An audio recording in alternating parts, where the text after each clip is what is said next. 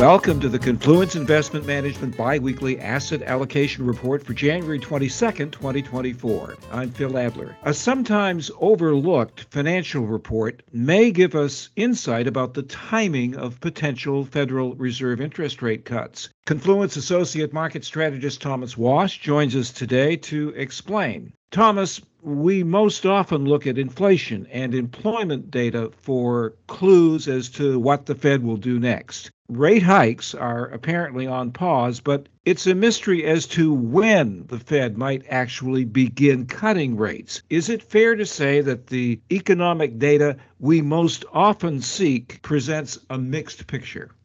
Yes. In fact, the December jobs report paints a potentially misleading picture of the labor market. While the headline number exceeded expectation, closer analysis reveals that most of the job gains were concentrated in sectors leisure and hospitality and healthcare and education, sectors known for their high turnover. Additionally, revisions to past data raised concerns about the underlying trend. At the same time, the unemployment data, also known as the household survey, shows that there has been a slight increase in the number of unemployed compared to the prior year, suggesting that workers are finding it relatively more difficult to find work. On the inflation front, while the last CPI report exceeded expectation, the rise was primarily driven by shelter costs, which have historically lagged behind other similar measures like the S&P CoreLogic Case-Shiller House Price Index. At the same time, good prices, on the other hand, have shown signs of slowing down, led by falling used car prices. If you exclude shelter, which has an upward bias, and used cars and trucks, which has a downward bias, underlying inflation is up 2.5% from the prior year, suggesting that the Fed is close to its target.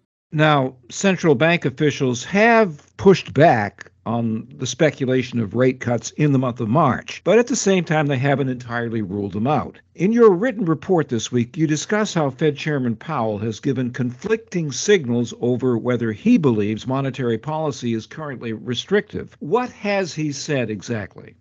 In short, Federal Reserve Chair Jerome Powell has made a notable shift in his recent comments about monetary policy. At the start of December, he cautioned against speculation that interest rates were already sufficiently restrictive, even dismissing talk of potential rate cuts as being premature. However, just 2 weeks later, without announcing any changes to policy, Powell described the current stance as being well into restrictive territory. This significant change in tone is the focus of this piece, which examines the potential reason behind Powell's attitude shift. Well, employment and inflation data that you've mentioned don't seem to present a compelling case to change Powell's mind. And you suggest that Powell might be keying on the secured overnight financing rate, or the repo rate, which financial institutions used to price overnight loans for businesses and consumers. Maybe we need a brief reminder as to exactly how this system works. Okay. The repo market is a crucial source of short-term funding for financial institutions. They allow banks to borrow from each other by temporarily selling high-quality securities, usually treasuries, with an agreement to repurchase them later at a slightly higher price. The interest rate on these transactions, known as the secured overnight financing rate, serves as a benchmark for short-term borrowing costs in the financial system. This market plays a pivotal role in maintaining liquidity and stability throughout the financial system. Now, we know this secured overnight financing rate as SOFR for short. And how has SOFR behaved recently? While the market has been relatively calm lately, the closing months of 2023 were marked by intense volatility. Spikes in SOFR surpassed even those seen after the fall of Silicon Valley Bank, raising concerns about the repo market. So if the rate is high, that means banks are having a hard time securing funding? Yes. When SOFR rises above the federal funds rate, it signals a potential strain in the financial system. Banks may be finding it difficult to locate cheap funding for short-term loans. Banks may be facing difficulties finding cheap funding for short-term loans in traditional channels. This can lead to increased reliance on the Federal Reserve's standing repo facility, which is a safety net for banks looking for alternative sources of funding. And if the rate remains at high levels, does that have very serious implications then for the economy?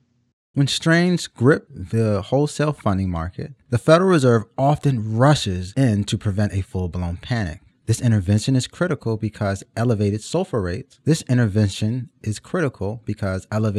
rates can trigger a chain reaction that raises borrowing costs for the entire country and could potentially tip the country into recession. Now, Thomas, how has the Fed dealt with this issue before, say back in March when Silicon Valley Bank collapsed? The Federal Reserve typically tries to address economic downturns or financial instability using a combination of temporary financial support measures known as backstops, and sometimes they try to adjust interest rates. Following the collapse of Silicon Valley Bank in March 2023, the Federal Reserve quickly established the Bank Term Funding Program, which is a backstop. This program aimed to stabilize the financial system by providing liquidity to banks facing potential deposit outflows. Under the program, financial institutions could borrow cash from the Fed by pledging discounted U.S. Treasury bonds value at par as collateral in exchange for loans at relatively cheap rates. Now, that happened back in March. Why is that same practice a less viable solution this time around? While the temporary backstop proved crucial in shoring up liquidity amidst market turmoil last year, it came at the expense of the Fed's quantitative tightening efforts. This created a challenge for the central bank, balancing the needs to address immediate financial stability concerns with its long-term goal of balance sheet normalization. Recent comments by several Fed officials suggest growing reluctance to end quantitative tightening and extending the facility beyond its March 11th cutoff date, thus leaving policy rate as its only policy tool available. Well, here's the key question. Are concerns about the repo market and government bond liquidity a compelling enough issue to convince the Fed to cut rates sooner rather than later?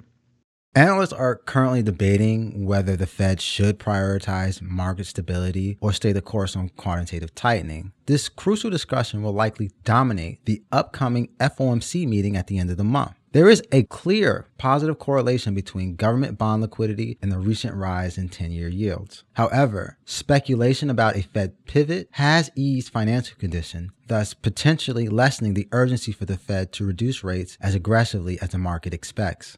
Thomas, I thought the Fed's objectives are twofold: price stability and full employment. How does financial stability fit in? While the 1977 Federal Reserve Act mandates the central bank to prioritize maximum employment and price stability, the central bank's very existence hinges on its ability to prevent bank runs, which includes ensuring access to wholesale funding for financial institutions. Would a March rate cut likely give the stock market a further boost?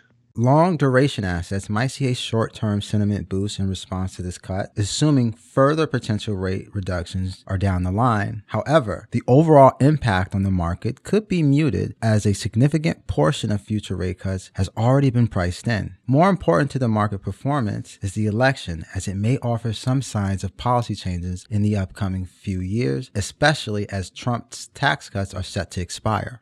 Thomas, one more question before we go. I was wondering about bank and financial stocks. In particular, how are they positioned at the time of our recording?